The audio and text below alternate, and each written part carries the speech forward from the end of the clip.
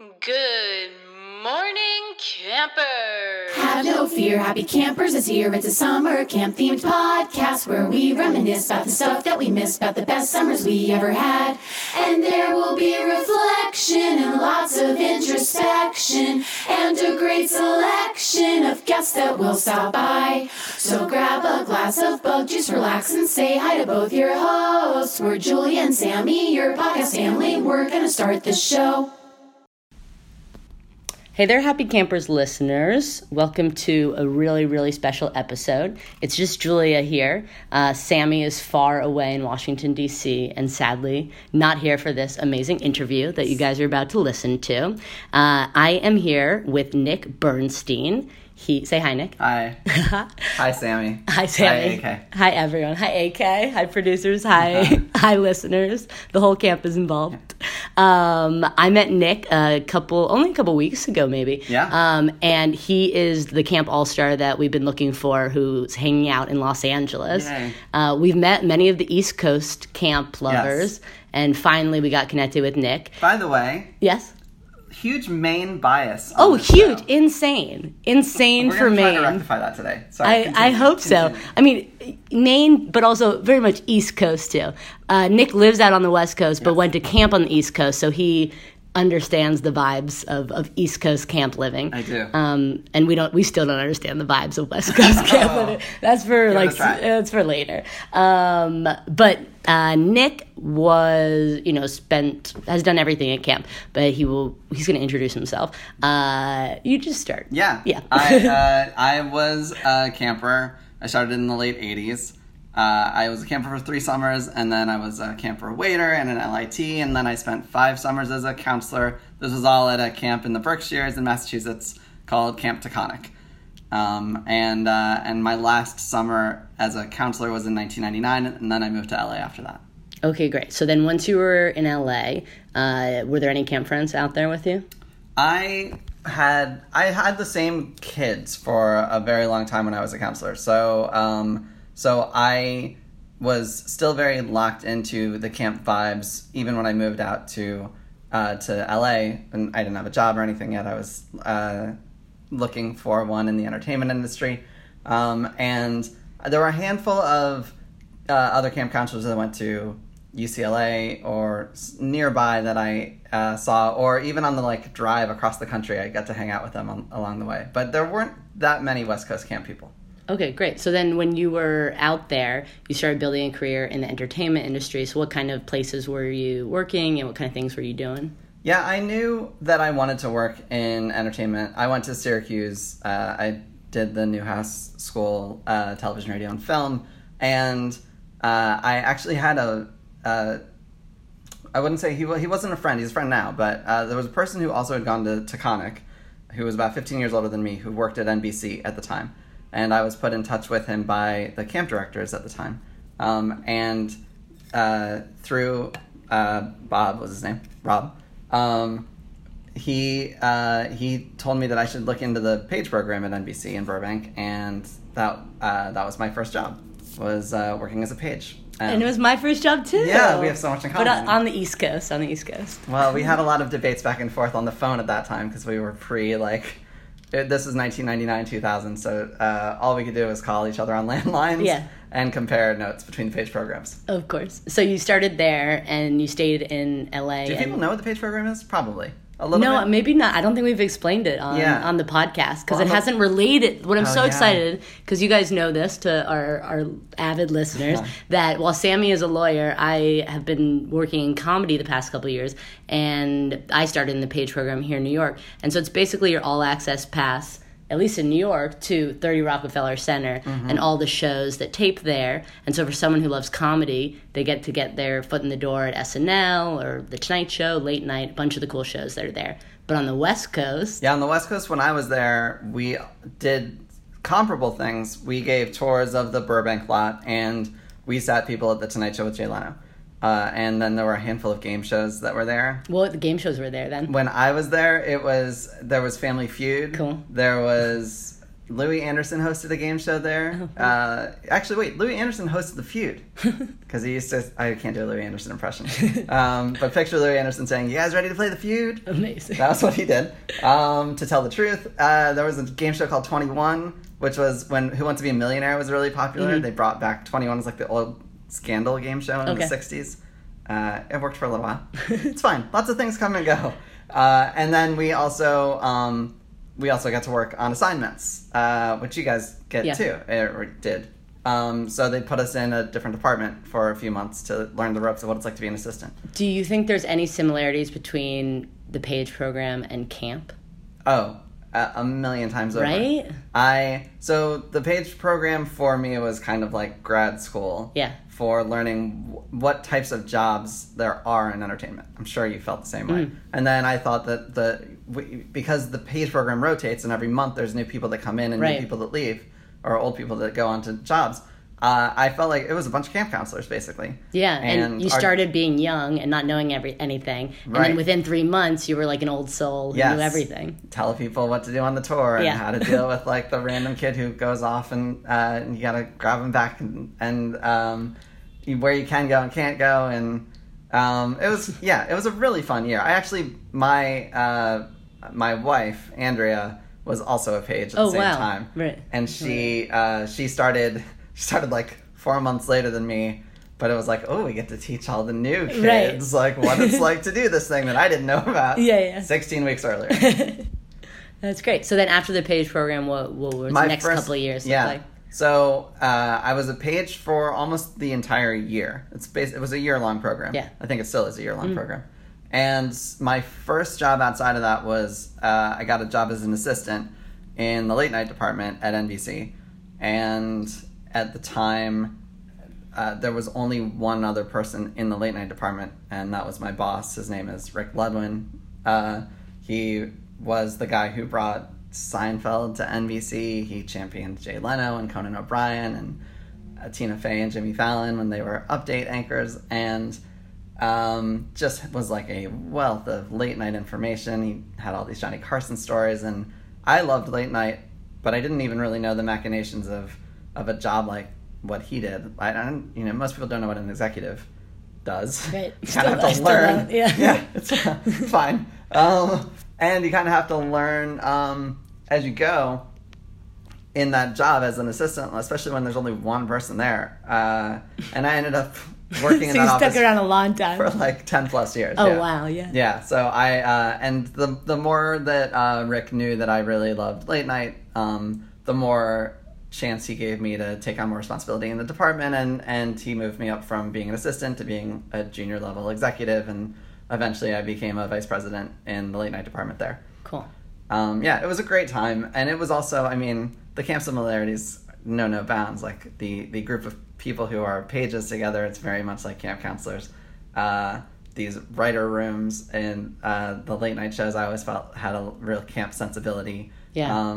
It's the producers who are working on these shows, I think they all kind of are like the head counselors. Right, keeping everyone in order, yeah. There is a schedule, you have to follow the schedule, someone has to be in charge of those things. So there's a lot of, camp never ended, really. And it's one of those places, too, when people, ask about, like, what it's like to work in TV, too, and what it's like to be at camp, and they're both places that are, like, inherently very fun and, like, a good thing, but also, like, everyone needs to kind of keep their wits about them and like stick to the schedule, or else it all falls apart. It like looks like really fun and easy from the outside, but the inside it's like, well, maybe more TV than camp, but like it's grueling. Well, it can be grueling. Yes, they both can. And camp hours can too, because like counselors, like what they're expected to work 24 hours. Yeah, well, really, I know more about what it's like to be a counselor than I don't. Then I don't know anything. He's calling me out. I don't like that he knows so much. It's fine. Listen, you put it out there. I did. I hardcore did. By the way, did you know that Sammy wrote a counselor show when she was a kid? Oh yeah, you can't say. You know that it's like illegal to say counselor show. I did know that. In the lake. I did know that. Thank God there's not a lake. Yeah, I know. Well, if I stayed, I would have. It's basically arson. Okay, which brings us to, so you were so busy growing in this late night department. Yeah. Oh, I know one other thing I was going to say. Sorry, before you jump in. The other thing that's very similar about these shows that to camp is that when you're on one of these late night shows, you are there all the time. It's almost like 24 hours a day. You pause the rest of your life in a lot of ways. And so you get to know these people very fast, very well. The inside jokes just pile one on top of the other, and then those are your friends for life. Also, in a lot of the instances, I mean, the people that you meet on those shows or in that first couple of years as being a counselor, like you hang on to them. Yeah, I think I found so far. Yeah. No, I think we found a lot of good similarities between late night TV and camp. Yes. Okay, so this was what brings us to our big thing. Yeah. Which is, so you're building your career and doing a great job of it out in California. Thank you. And how was your heart feeling, and how were you missing camp? Or were you thinking about camp? Were you involved in any way? Were you thinking, how can I get back? Okay, so you want a story? Yes. The hardest year for real was the first year that I wasn't a counselor. So I was having a great year. I started as a page in the fall, was a page for 8 months, went back to visit. My family lives back east, kind of close to the camp, and I was very excited to go back in late June, early July, and see my family, but also go and visit Cinocat. Right. And I knew a lot of people who were still there, and I felt like it was going to be it was going to be great for me, and I was missing it. I was absolutely pining away for it, even though I was enjoying my life. I had just started. I'd gone on one date with my future wife, right. Andrea. I went to camp. I went to visit my family, and I went to camp. I was so depressed, so bummed out that I couldn't get back into the rhythms of being on the West Coast and being at home, and I didn't call Andy back. I call her Andy. I didn't call her for a follow-up date for a week after I got back, to the point where she's like, well, I guess this isn't going to happen. Yeah, because you were just so bummed. I just couldn't get out of that funk. It's almost like everybody goes through this at the end of the camp. summer. Yeah, my summer was truncated into a weekend, basically. Yeah. And my summer camp was, and so I was like, how am I going to explain this to someone who Andrea grew up on the West Coast, never had a camp experience before, outside of a week-long camp or something like that. So the idea of I went to this place for most of my life to date, and I have all these relationships and connections with them. How are you supposed to explain that when I've only been on one date with her? Right. And I just had to come out with it and just be like, listen, I'm just sad about camp. I hope you understand. And she was like, I don't understand, but I'm willing to learn. She did. She gave me the rope. Oh. She gave me enough rope. And she was like, all right, well, if you... At least you're honest. Yeah, what was I going to do?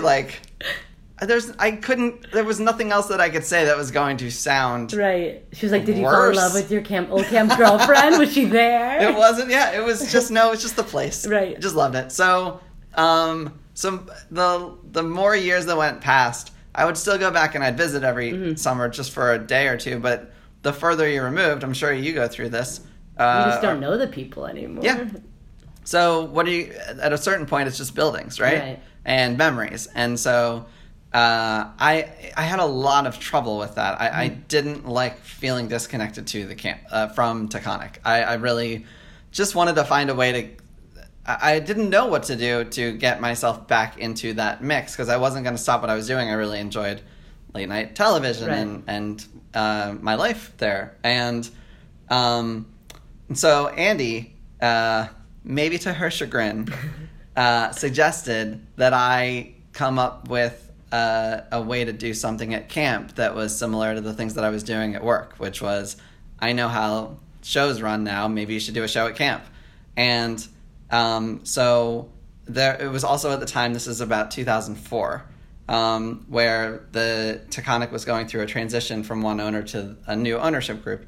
And the prior owner was like, you should pitch an idea to the group. And I thought, listen, I always enjoyed the very first show of the summer. And what that the teenagers would put on. So our camp goes from 8 to 15. It's a co-ed camp. And the 15-year-olds are the ones who had the chance to do the first show of the summer. And they used to do a show at or around the 4th of July. And that show was always based on something America related or Fourth related, and I don't know if I don't know how many shows you've seen that are 4th of July related. There's just not that many of them. I mean, I guess there's Hamilton now, but that didn't exist in 2005, and I don't even know if you can do that at camp. I wouldn't want to see all these little kids trying to rap.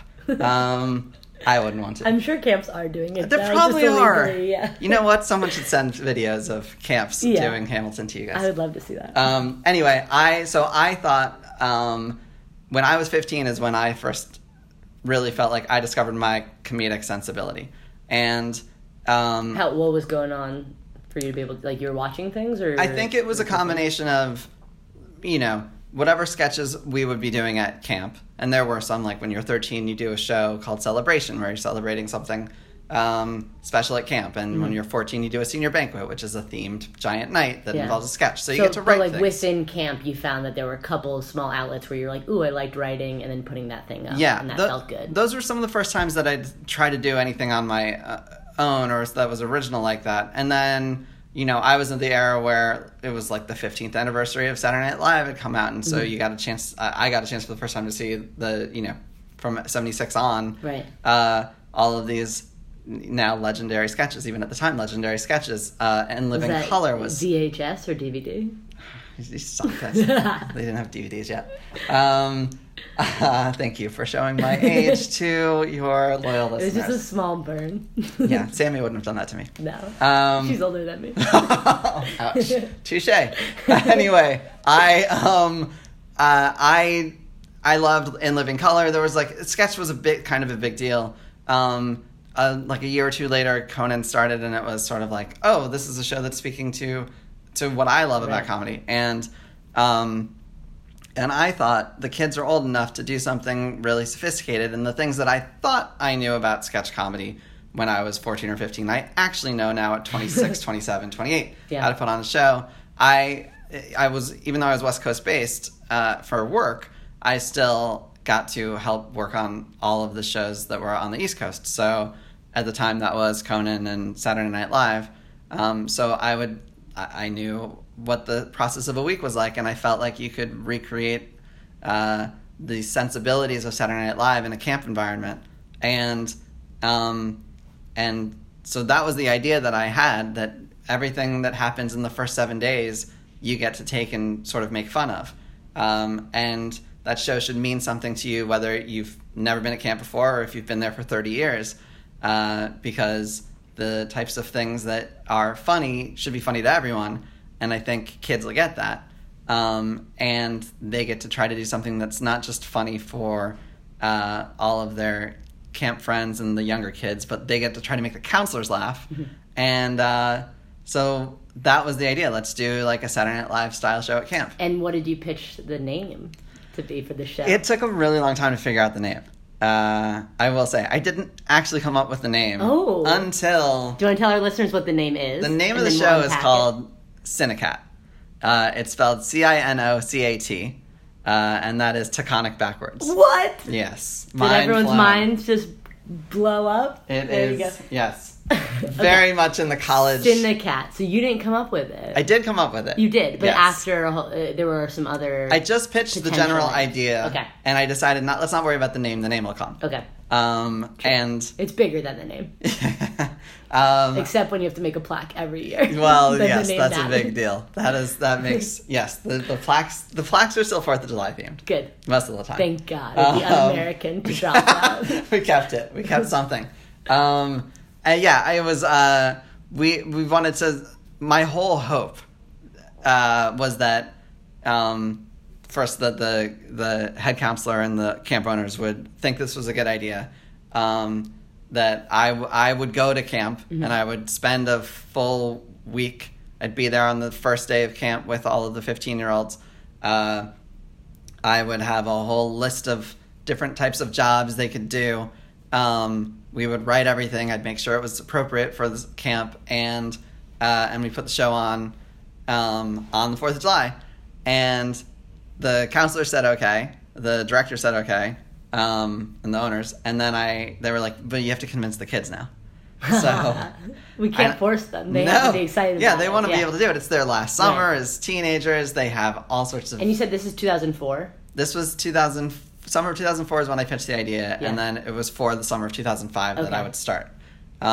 So in the winter of, February of 2005, Jill, the camp owner, invited me to her house while she was doing a powwow with all of the 15s for that year, and said, why don't you introduce yourself and tell them your idea and see if they would like it. Right. And so there's 27 15-year-olds just staring at me. Do you know how intimidating it is to just try to pitch a bunch of kids? At the moment, I'm trying to create more correlations between pitching a TV show to executives and pitching to 27. This might have been harder. 15-year-olds. This might have been harder. They're what the hell is he talking about? I'm sweating now just thinking about that day. Because they give you nothing, and I'm not I'm not pitching them ideas, because the whole of that they sketches, created, yeah, the whole point is that we're going to do this together. We're not going to pre-write anything. We're going to treat it like it's an activity that happens at camp, right? And obviously they were into it. Right. They liked it. They thought it was a good idea, but they still didn't know me. So because it had been at that point 6 years since I was there, so. If they remembered me at all, they were 9. How much do you remember when you're 9? Right. It was, I was really excited that they were going to do it. I had ideas of, should I have a host and have somebody that is a legend at camp be the person who comes on and introduces the show or and is in a bunch of sketches? How do I do a musical act, and who do I get to do a musical performance during the show? Can I do a bunch of videos? I know there's a video department at the camp. Our camp, by the way, it's not an artsy camp. It's just Cinocat is it's co-ed, and it's kind of good at everything, not incredible at any one thing. Right. So they've got sports if you're into it. They got waterfront stuff. They've got a playhouse, and come on, come all. Yeah. I don't get any money for anybody who comes to Cinocat. From this, although I probably should at this point. I'll talk to Jill. Yeah. Amazing. So you got them on board, you got there. The idea was to take a lot of the pieces from SNL and try to incorporate that in, and one other piece was kind of a weekend update style thing that you were hoping to maybe get in there too. Yeah, we I don't know if anyone even... I think people know what a week in the life of SNL is like at this point. But maybe it's worth going through it. I think it's worth going through, because I think we know. Yeah, I guess we know. I definitely don't think all the others. So I don't know if this is how Sammy did Counselor Show, but we can see if...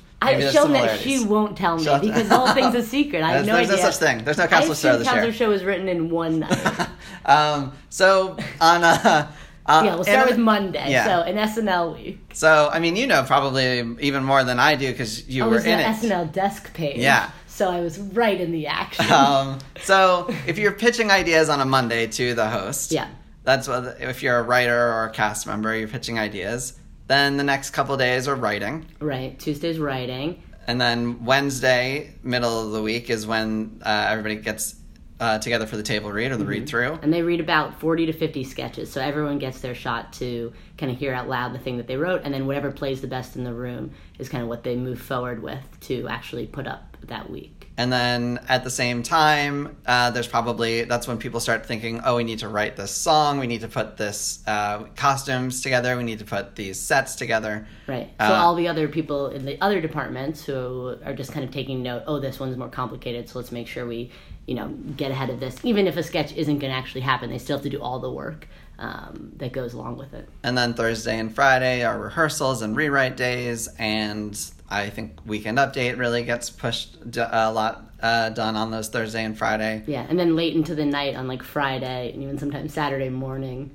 or they'll be filming those pre-tape sketches. Right, yeah. And editing those, within just a couple hours. Yeah, it's bonkers, the schedule. It's crazy. I'm overwhelmed talking about it. And then Saturday, show day. Saturday's like rehearsals all day, full rehearsal in front of an audience, and then the actual live show. Yeah, and they do the dress rehearsal, cut a half hour, and then the live show. So you don't have to do that. Yeah. We're not a professional organization. So that's what we're working with as the giant template, and then you can just pick and choose what you like of that and what you don't. Yeah, and every show and has... what works for a camp environment. Yes, that's true. And Saturday Night Live is begat so many of the people who are currently hosting shows that a lot of the, not everything, but a lot of the template of how a sketch comes together, even if it's within a day instead of over the course of a week, happens in a similar way. Yeah. And so we basically decided to how do we condense that and teach people who've maybe never written before, or certainly haven't written sketches like this before. How do we do that at camp? And that's basically how Cinocat started.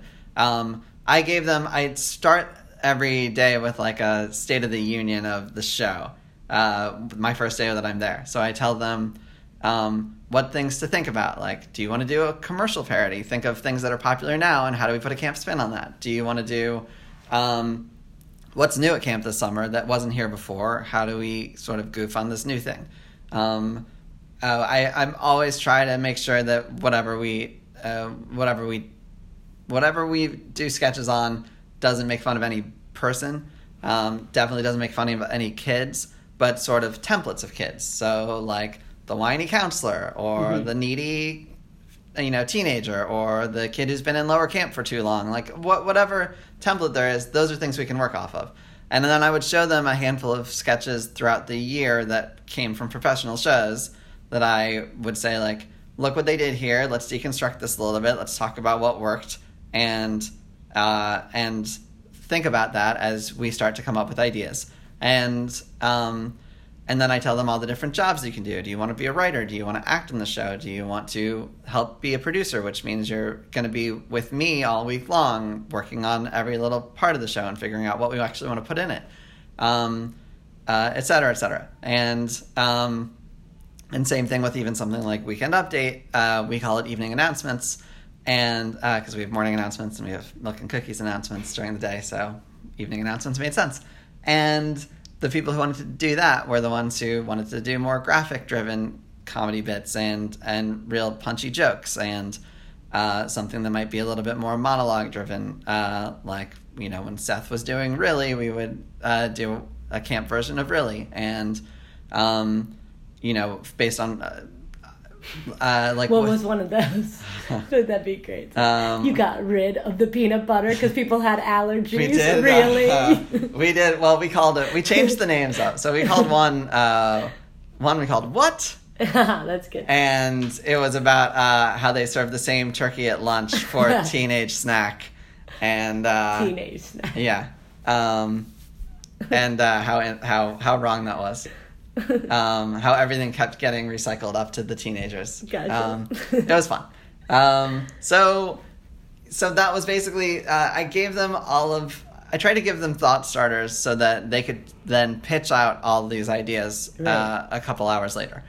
And then based on like the 40 or 50 ideas that they pitched, then we would decide which ones we wanted to write up. Mm-hmm. And we probably wrote, maybe, depending on the year, but in that first year, we probably had 15 things that we wrote, and maybe 10 or 11 that we tried to execute. And by the time we got to the full show, there were probably 9 of them. So we wouldn't cut that much. And in that first year, were there any pre-tapes? Yes. Every year we do short films also. There's a whole short film unit that we have. Of course. And SNL has that too. Yeah. And so we try to... The hard thing about camp, the most challenging thing I would say about working with 15-year-olds at camp is that it's not a professional. We try to make it as professional as we can. Right. They're still kids. But like expectations need to. Well, I want to make sure that I try to make sure that we're not cutting things unless it's really not working, or that we're not cutting somebody out of the show. That anybody who has an idea, it's a good idea. Like something like I really, really strive for with these guys, even if it's something that we don't end up doing, it could be the thought, the something that we piggyback onto the idea that we do end up doing. And so everybody gets to contribute in some way. I never force anybody to do something they don't want. They don't all have to be in the show. When you first get there, or that like those first couple of days, did you ever do any type of improv, like yes and work, or like warm ups with them? So I often will bring. I do two things. I'll show them the sketches, and then the ones who decide they want to sign up to be actors, I'll take them all. I'll split them up, and I'll have them read either professional sketches that one of the shows that I've worked on has done in the past, or older Cinocat sketches that they might know, but nobody remembers them like I would remember them necessarily, because why would you? Right. Who's going to keep like 2 years worth of whatever sketches in their heads?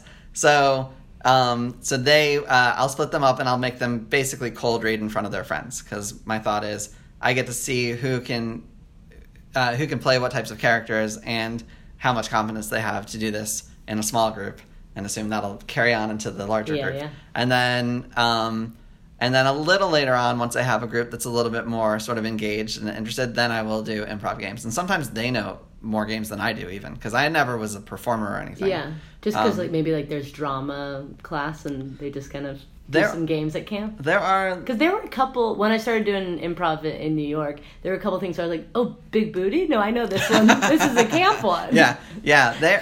I think it's, I was shocked that there are so many high schools that these kids go to that have improv teams. Yeah. It's getting really popular. Yeah, it's incredible, really, because it's such a leg up. I mean, I don't know. I mean, I'm much older than you.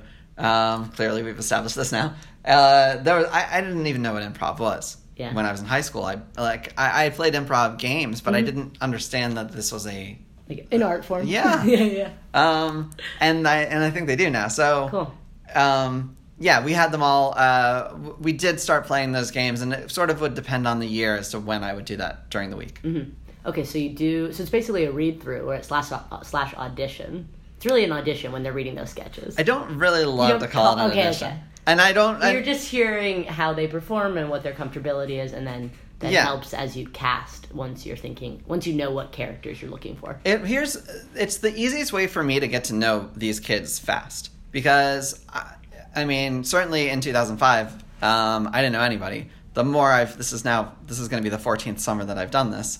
Yeah. Is that amazing, you guys? All the listeners out there? It's crazy. 14 years of commitment to camp and sketch comedy in one. Yes. And it's still going. We can all go see it. We can all visit camp. You can. You should really call first. Yeah, it's unclear if it's open to the public. Most likely not. But if you guys start charging $100 a ticket, then it's something. Then I won't put it past them. They probably won't do that. I think that ultimately it's the best way for me to get to know which kids are either into the process enough to want to get up there and play a character that they don't know in front of their friends, or pitch an idea that they don't know if it's going to play or not. Mm-hmm. And also what their sensibilities are. So we might not have, say, a whole lot of kids that want to do evening announcements jokes or figure out what those jokes are. But if I hear someone who's really funny in the pitches, I might be like, you know what, can you come over here and help with this thing? Mm-hmm. When we get to the writing process and we've decided which of the ideas we want to actually start to put together into sketch form, then I let the kids as much as possible try to cast people, cast their friends. Sometimes they want to cast each other in it, which is very natural and understandable. Yeah. I try to make sure that everybody who signed up to be an actor gets to be in something, but also if I can, I try to take decent notes so that I know, this one was really funny playing loud, so I can make them loud. This one was real sarcastic, I'm going to make them play that. Or this person can do anything. I need them for 3 utility roles. Yeah, that makes sense. It's wild. It's fun. Oh my god. All right, so keep going through the week. Okay.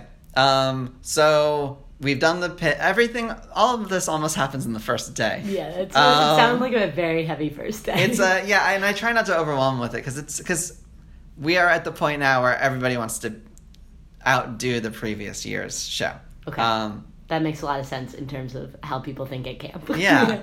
Or and at least, in the world, yeah. Yeah. We want to be better than what came before Yeah. us. And every week you kind of, every week on one of these shows you want to beat it. And, right. But also, like, you were very involved in the year before. Yeah. So they start, like, well, last year wasn't even funny, so it's easier, like, excuse me. I have gotten very upset at some kids who were bagging on previous years because nobody knows how hard it is until they get into it either.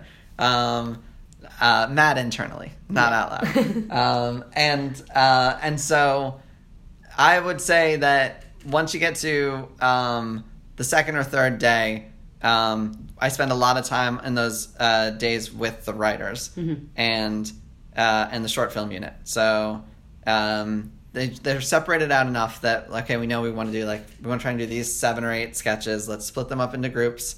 I often have Cinocat alumni who are now either LITs, which is our version of CITs, or junior counselors, or sometimes they're counselors who used to be campers and I know them from Cinocat, so I can, but now they're 15-year-old counselors. Somebody who can help to like steer them a little bit during the earliest stages. Gotcha. So you have some support. I have a little bit of support. That's good. And then for the short film group, I want them because we have video counselors at camp who I basically commission for the entire week to just work on the 15-year-olds things because nothing's more important at that stage at camp than this show. Yeah. And it gives everybody an opportunity to say like, hey, look at all these videos that you can do at camp. Why don't you come to video? Yeah. Throughout the rest of the summer. So for anybody, people love doing the short films and they really want to be involved in it. We can't really do more than 4 or 5 during a show. Yeah. Which is still a lot. That seems like a bunch. Yeah. I would think it would just be 1. That seems like a bunch. No. We do at least probably no more than 5. We do opening credits. We do 2 to 3 commercial type parodies or a movie trailer. We will do usually like a mockumentary or documentary or a goof on a reality show. And then there's this one counselor, Steve Burke, who was a counselor when I was a camper, and he was the basketball counselor in the 80s, and he's still a basketball counselor now.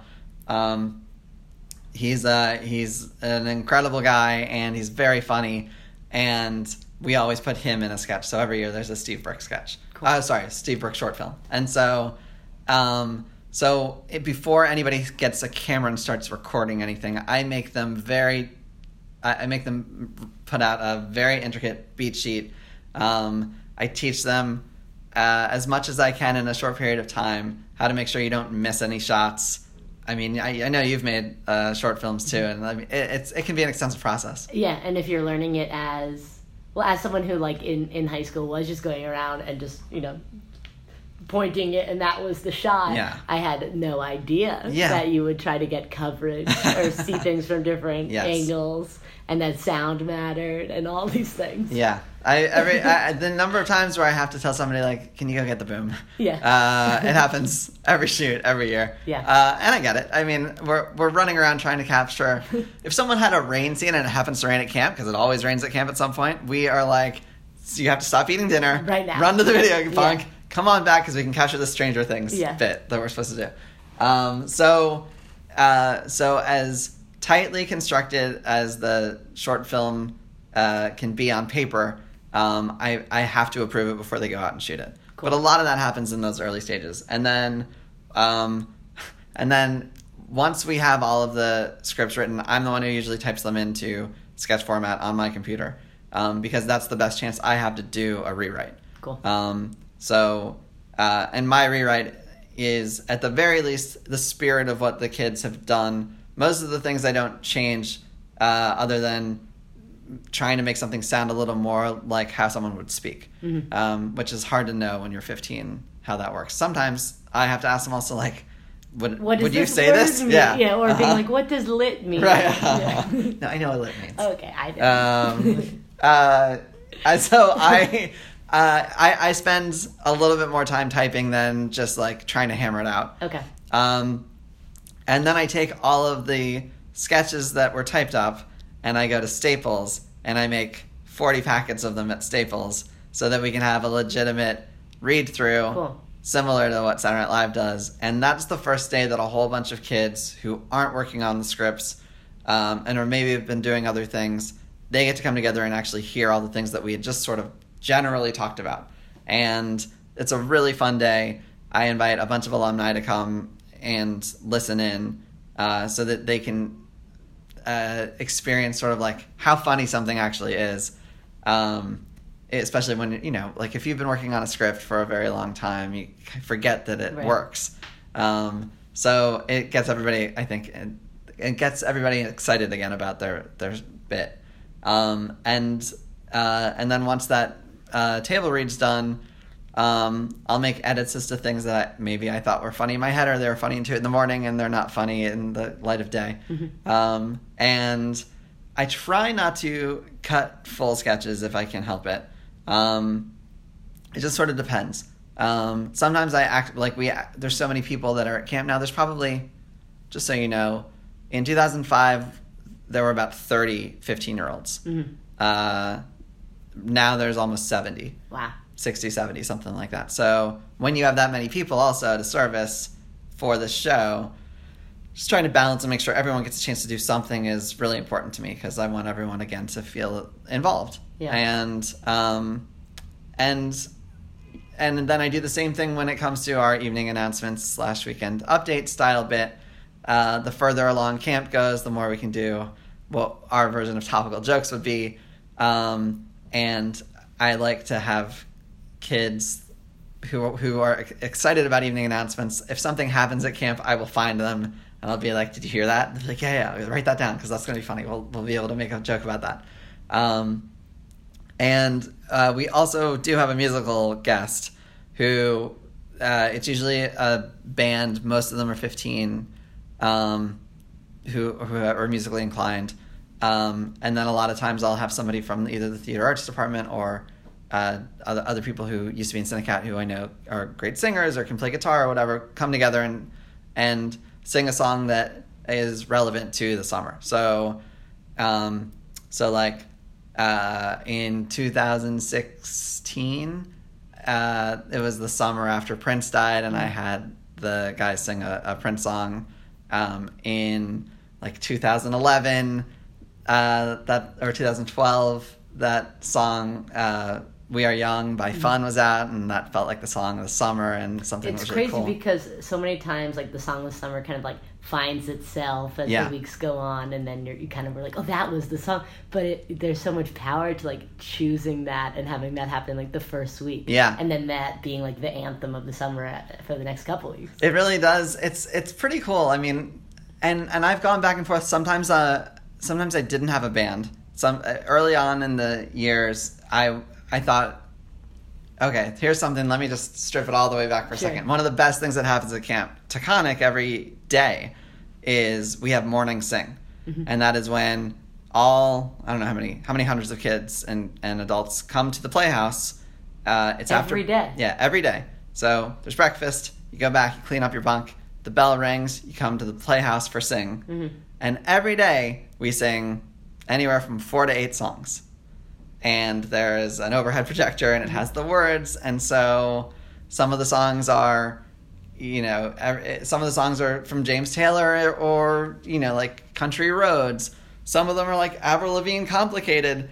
They sang Fight Song, and it made me cry because I was still too close to the Hillary Clinton.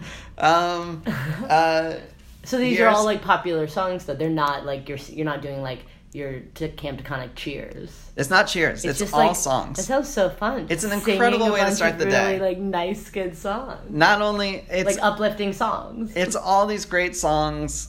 They do Bohemian Rhapsody. Oh my god! That the place, like, it's the most magical part of the summer. Interesting time of day. Yeah. You just kick off the day and you're ready to go. I mean, there's also morning announcements afterwards, which kind of kills the buzz a little bit, but the singing itself is incredible. Anyway, from that we draw whatever musical talent we want, but because of the way that we do sing in the morning, I thought, it'd be really fun to take a song and have people sing it and put all the lyrics up and do it sort of karaoke style. Yeah. So like we did Umbrella one year. We did Don't Stop Believin' the summer after The Sopranos ended, because it just seemed like it was the right thing, and it's all Jersey, and there's so many kids from Jersey there, and who hadn't watched The Sopranos? Nobody knew The Sopranos. Like, what's this? What was that? Well, that's my mom was watching. Okay, that's one of the cool things about camp, though, right? Because you learn about things that you wouldn't have learned about, like, especially when you're 9 and you're hanging around 14-year-olds who are talking about things that 9-year-olds are not. Well, also think about anybody who's like senior staff and all of the weekend warriors who just come up to visit their significant others. Mm-hmm. They're all in their 40s and 50s and even older, so they get it. Weekend warrior term? Oh, that had to happen for you guys, right? No. If like an older counselor had like a boyfriend or something, we just heard about them and saw pictures of them in their bunk, but they were like not invited to visit. Well, this is different. This is like senior staff and activity directors. People who are like married. Yes. Okay. Yes. And then someone who came up was we called them Weekend Warriors. Yeah. So fun. Yeah. So. All right. So take us to show day. Okay. We usually don't have time to do a full-on dress rehearsal. Oh, well, hang on. I'm going to take it one step back. A day or two before the show, the way our playhouse is structured, we have the stage on one side, and then there is staging all the way back so that it's like a rectangle, and the short side of the rectangle is where the stage is, and that's how everybody normally gets into the playhouse. So you could be very far back watching a show normally, and as you know, it's not the best way to watch a comedy show. So I convinced everybody from year one that we need to change the staging just for Cinocat. Of course, that's what makes it special. Yeah. Yeah, and we're not the only show during the summer that will try to mix something up and do something different. But you're the first one of the summer to do I get to be the first one. That's true. That's true. So I made it so that it's more of a semicircle, and everybody is around there, and the stage is in the center, and so everybody can see the stage better and see the people, and they can hear and project, and the laughs come through a little bit more. Mm-hmm. So we rearranged the stage first, and that's with the help of the theater arts department. They have to change the lighting also up in the rafters. So there's like. I think they still like me, but sometimes I understand if they don't. Sure. Because I do ask a lot. And then, and we try to do as full a rehearsal as possible the night before. Mm-hmm. By that point, they've been off script for at least a day. Mm-hmm. During this point, like before the show actually happens, like, is it one of those things where it's like a secret? No. Okay. This one is not a secret. Okay. Because, like, if a 10-year-old was walking around camp and was like, oh, what sketch are you doing this year? They could tell them about their idea. It wouldn't be like, shh. Okay. It is a little bit of a secret. Okay. So... Because, like, I feel like that's how we would play it at Walden. Like, we'd make it all mysterious just to be annoying about it. So, the most mysterious secret things at camp are other sketch-driven shows. But that's basically because those have a theme. So like the one that's called Celebration that I was talking about when you're 13, you keep that theme a secret. Okay. So if you're celebrating trees, you throw them off with different, like fake skits during other activities that throw people off the scent. And Senior Banquet is a much bigger thing. So Senior Banquet could be like a murder mystery or probably not a murder mystery at camp, but, Titanic or whatever. And there's a giant set piece, but they keep all that a secret. Yeah. Carnival's the same thing. Okay. Cinocat is just a comedy show about camp. The individual things that we do during it, I don't like to give those away too much, but I'm not going to raise a stink if somebody hears about, we're going to do another, group therapy sketch or something. And like, I think everybody sort of knows at this point we're going to do a Steve Burke thing. But it does annoy me sometimes when people just sort of wander in and just watch our rehearsals. Then I tell some, I try to get them walking out as fast as possible. But that night before is usually the first time that we get a chance for them to wear mics. Mm-hmm. And backstage is always really crazy during the shows. Like like a real show, because time is of the essence when it comes to comedy, especially. The faster that we can move from sketch to sketch, the more engaged we're going to keep our audience. And so the more they practice, we have a very elaborate microphone list that we put up for everyone to see, so they know who they're trading to. Okay. They know how to take, like, how much time it's going to take to put it on and off and change their costumes and whatever else they have to do. So the first version of the show in full is usually very long. I usually try to do the full dress rehearsal though the morning of. Okay.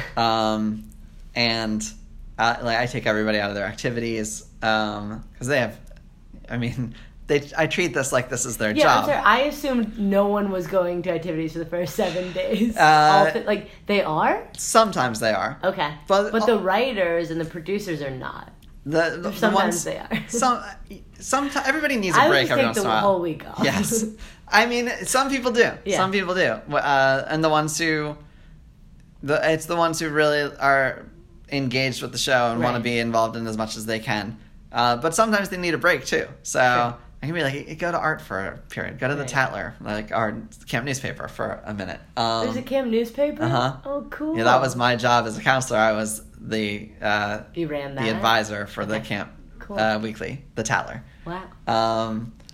And so so those last 2 days though, they don't do anything except the show. Yeah. And we do a full dress. I usually give them notes and tell them, by then it's usually in pretty good shape. Most of the time it's in pretty good shape, and it's just them getting reps and feeling confident in the bits, and if something goes wrong, knowing how to get out of it. Easier said than done sometimes. And then at a moment of like that camp stage fright where you just think it's like, oh, if I miss the line, like it's over. It's over. Like no one will ever speak to me at camp. It'll be the most embarrassing thing ever. But like the stakes are so low, but they feel so high as the like kid performer. It's hard. It's really hard. There was, and it happens so often. There was a kid who just lost it, cracking up during a sketch once. That's real, yeah. And they could not come back from it. And everyone else is like waiting for this person to just stop laughing so they can continue on. And they brought it back. It was really fun, but yeah, you just don't know. So however much they can prepare for these things, I try to get them to do that. And then after lunch, I do a tech run through, because not only is it the first time that the kids are doing everything with mics, it's the first time that the theater arts staff gets a chance to hit all the music cues, hit all the lighting cues, know which parts of the stage somebody is at. It's not such a giant stage that we have an elaborate lighting scheme, but there are moments in which a blackout's important or a cue is important. So I'll do a very fast run through with them to give them one more chance to do it without the kids on the stage. Cool. And then the show is that night. And then we this is another thing that I learned from Saturday Night Live, is that once you've done a show like this, you need to let off a little bit of steam afterwards. So SNL has great parties and they stay up at all hours. Ours is not that crazy by any means, but I convinced the camp to let us go and have ice cream somewhere out as in celebration of the show afterwards. So cool. It's just like a nice way you just want to talk about the show. Right. That's all you want to do. That worked so well. Uh-huh. Oh gosh, really, thank you. And especially when this happened to, when you hit an inflection the right way, but it's taken so many times to do that, and then it worked, and it got the laugh. Everyone sees you fail all the times and then succeed in the show. And then everybody laughs, and we're like, Kyle, you did it, or whatever. It's really, really fun. And so it's the best time also for me to get a chance to congratulate everybody and say hi, because I will leave the next day. Yeah. My camp is over at the end of Cinocat. Okay. My camp experience. Oh, that's emotional every year. Oh, yeah. Well, the year one... Yeah. I cried like it was... Because you didn't want to leave? I cried because I was so happy that it worked. Yeah.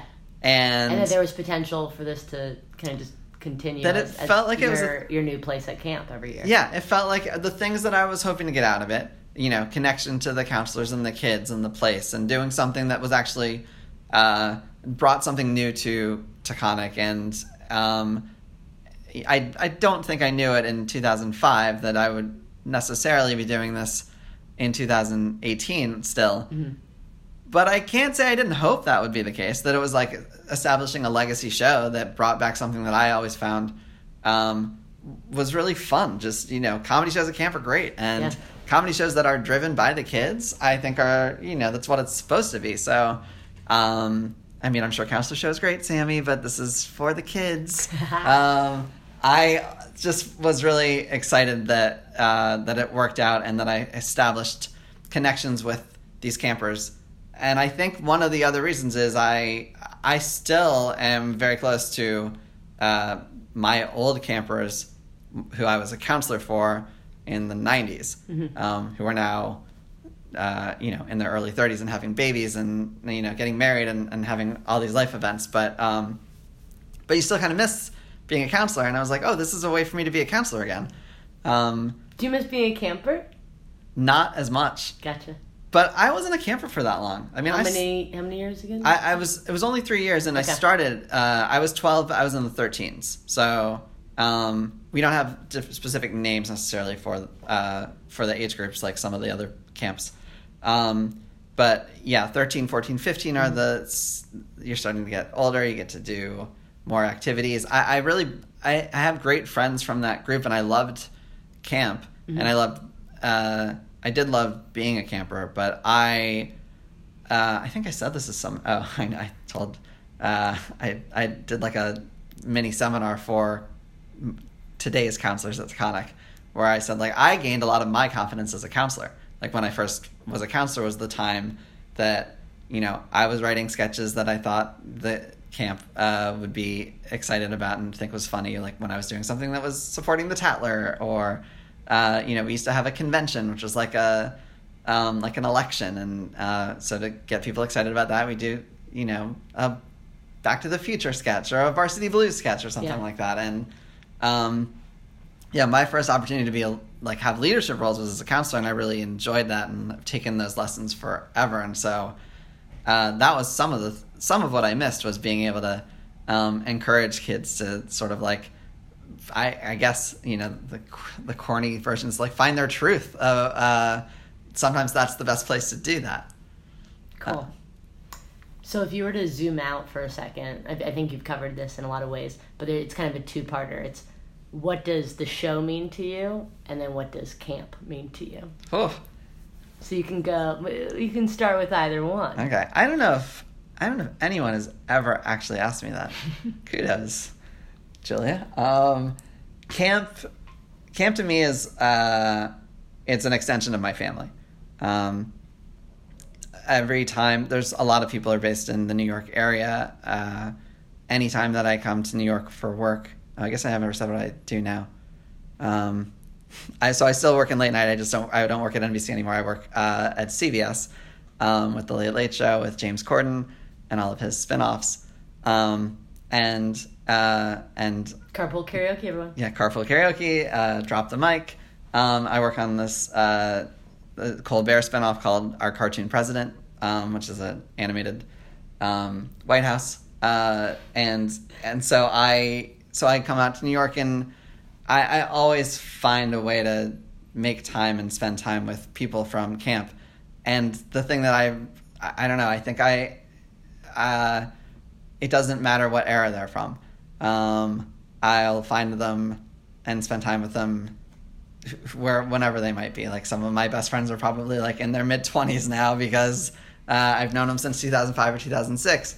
And they still are connected to camp also.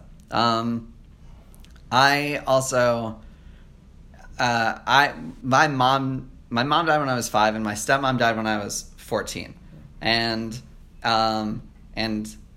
sad as both of those events are as life experiences, one of the places where I felt like both I could be around people who I knew cared about me and also had a little bit of distance from those actual events was Cinocat. And I think that sort of put a stamp on that place being very important to me from that early age. And I kind of carried it with me.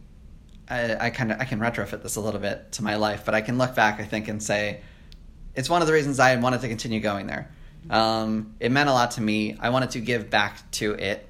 I wanted to be... I really like working with kids also. I always enjoyed it. I always felt like I was a pretty good listener at a point when a lot of people need a ear. Mm-hmm. And totally. And it's easier to talk to people who seem like adults, but they're not that much older than you. So I liked being that person. And then Cinocat to me specifically, I think it's just been the way to combine everything I like into one thing. Yeah. And that was really... Props to your wife. Yeah, I know. Well, now, I mean, I thank her a million times over for it. Because I really do feel like if I was 14 or 15 and I had a chance to do a show like this, it would have set me on this path even earlier than I did. I don't know if that was a full sentence. Yeah, and you're seeing that in ways where people from 2005 or something like that have kind of stayed in touch, and you've kind of helped them get internships and kind of step into the world of entertainment and that kind of stuff. Yeah, it does happen now too. It can be as minor as just writing a letter of recommendation for someone to go to college. Oh, yeah, that's so cool that you do that even. Yeah. Yeah. Well, like when you work with someone for 2 or 3 years in a very intensive, that makes a lot of sense. Yeah. Environment too. I can actually, I don't have to make it up. I can be like, oh no, they're really talented. They do this thing, and you'd be a fool not to keep them in your school. And then when a lot of times when kids are in college, you have this sort of moment where, what path are you going to go down? Do you want to be a lawyer? Do you want to be a doctor? Do you want to, I don't know, work in business? Or did you really like doing that thing? Right. And you start thinking about that more often, which happens now because Cinocat's the first time I think a lot of these kids try to get to act and be funny on things that they came up with themselves. And how do you get that back? Mm-hmm. So I do a lot of, sorry parents, but I do a lot of encouraging of... I do too, and I think a lot of people hate me for it. I'm like, go for it. Yeah. Definitely go for it. I always say, like, you're never going to regret trying. Yeah. Because you can always go to grad school. I could even still go to grad school. You could go to grad school. You know what? You might be a little... You're in it too far. You're in too deep. My 2 lawyer parents definitely think I could... Yeah. No, they love me and support me hard. But law school is always an option. That's why parents have more than one kid, because at least one of them will probably go down the path that you're hoping, while the other one tries to be an artist. Oops.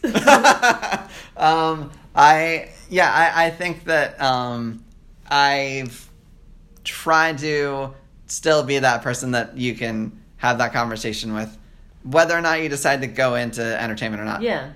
Because a lot of times, I mean, it happens every year, where someone in January or February will be like, hey, I'm graduating in May, can you take my resume? Whether it's camp or elsewhere. And I'm like, not really, because nobody knows what jobs are even needed or available until May, June. So, like, I know everyone's freaking out in your family, and they don't know because, entertainment jobs aren't like other jobs, and you might have 5 in a year, and that's okay. But you just trust me, like, go to New York or go to LA. Yeah, just commit to the cities. Yeah, wherever you want to live, do that first, and then you can move on and figure out where it is, and I will help you along the way if I can. Yeah. So I try.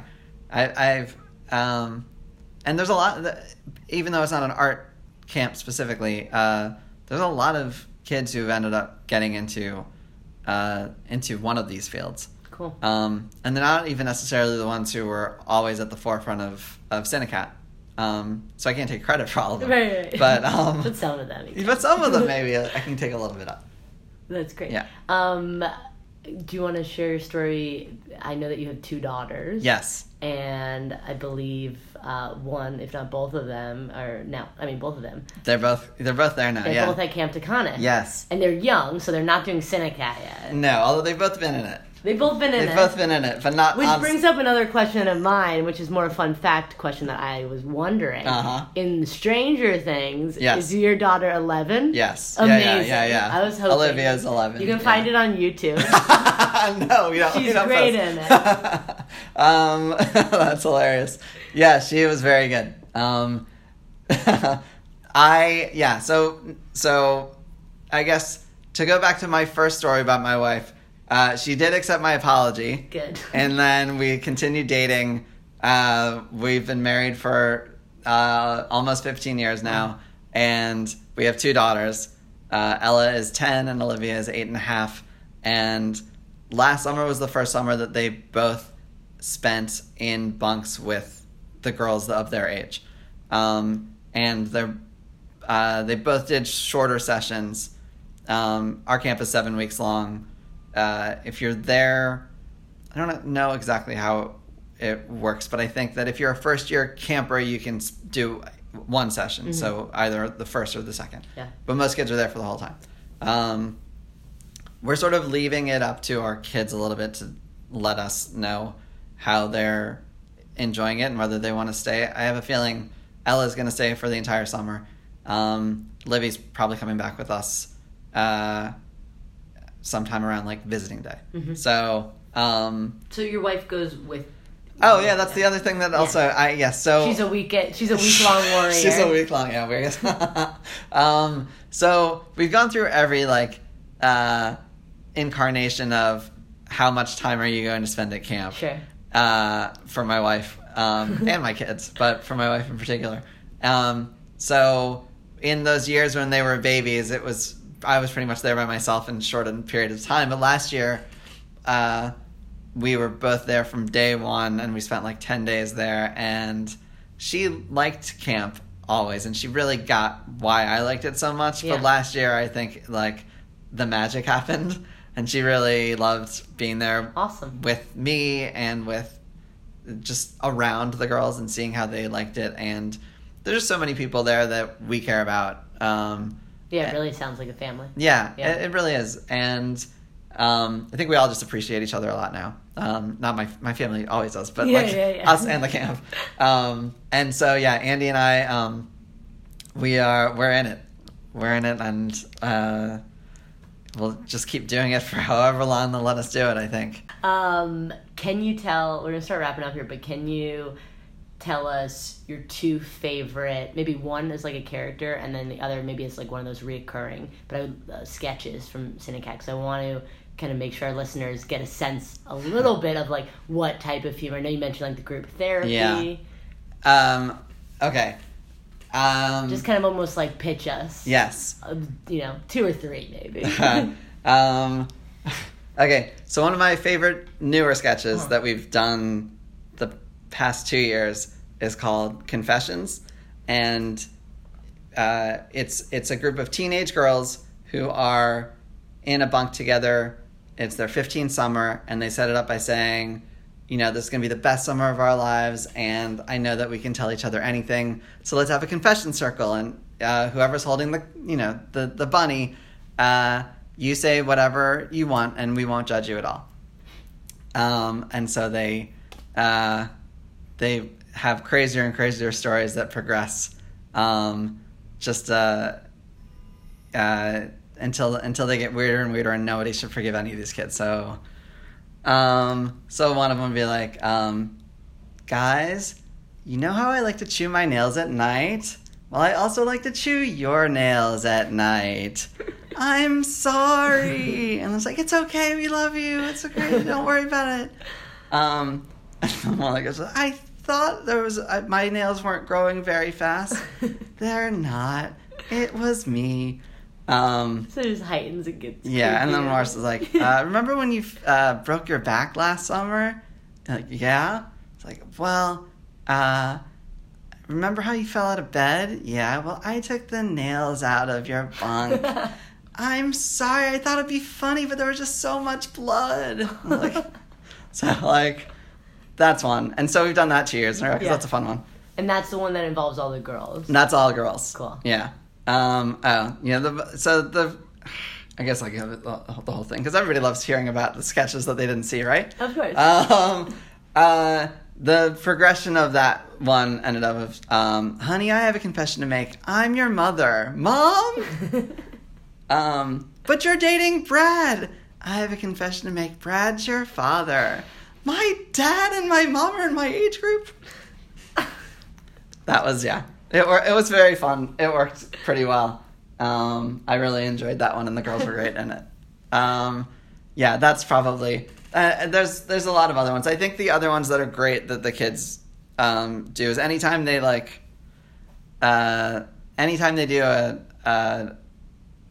a short film that's a parody of something that's really in the zeitgeist, it goes over really well and it's fun, and they'll always include the camp owners.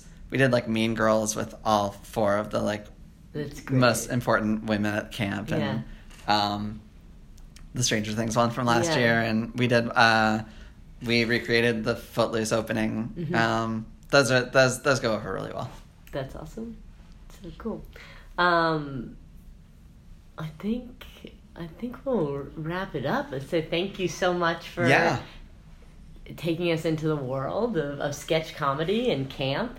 And I think all our listeners who are maybe feeling a bit nostalgic with summer coming up and, being sad that they can't go back to their camp or they don't have a real role there, they're all probably just thinking, okay, so this is my passion, and then camp is the other.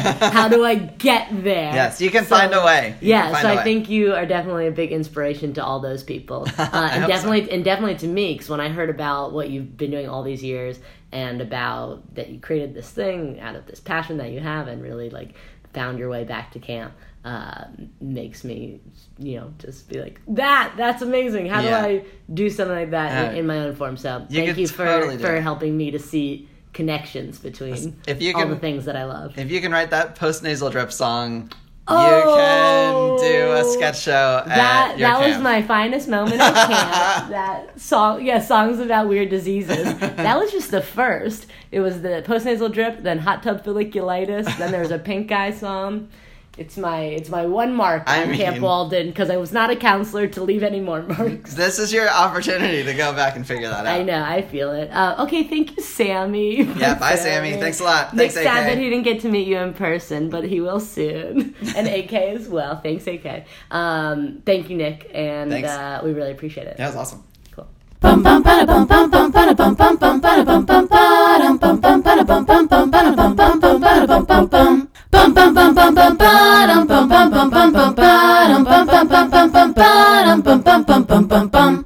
Our theme song was written, recorded, and sung by the very talented Steffi Copeland.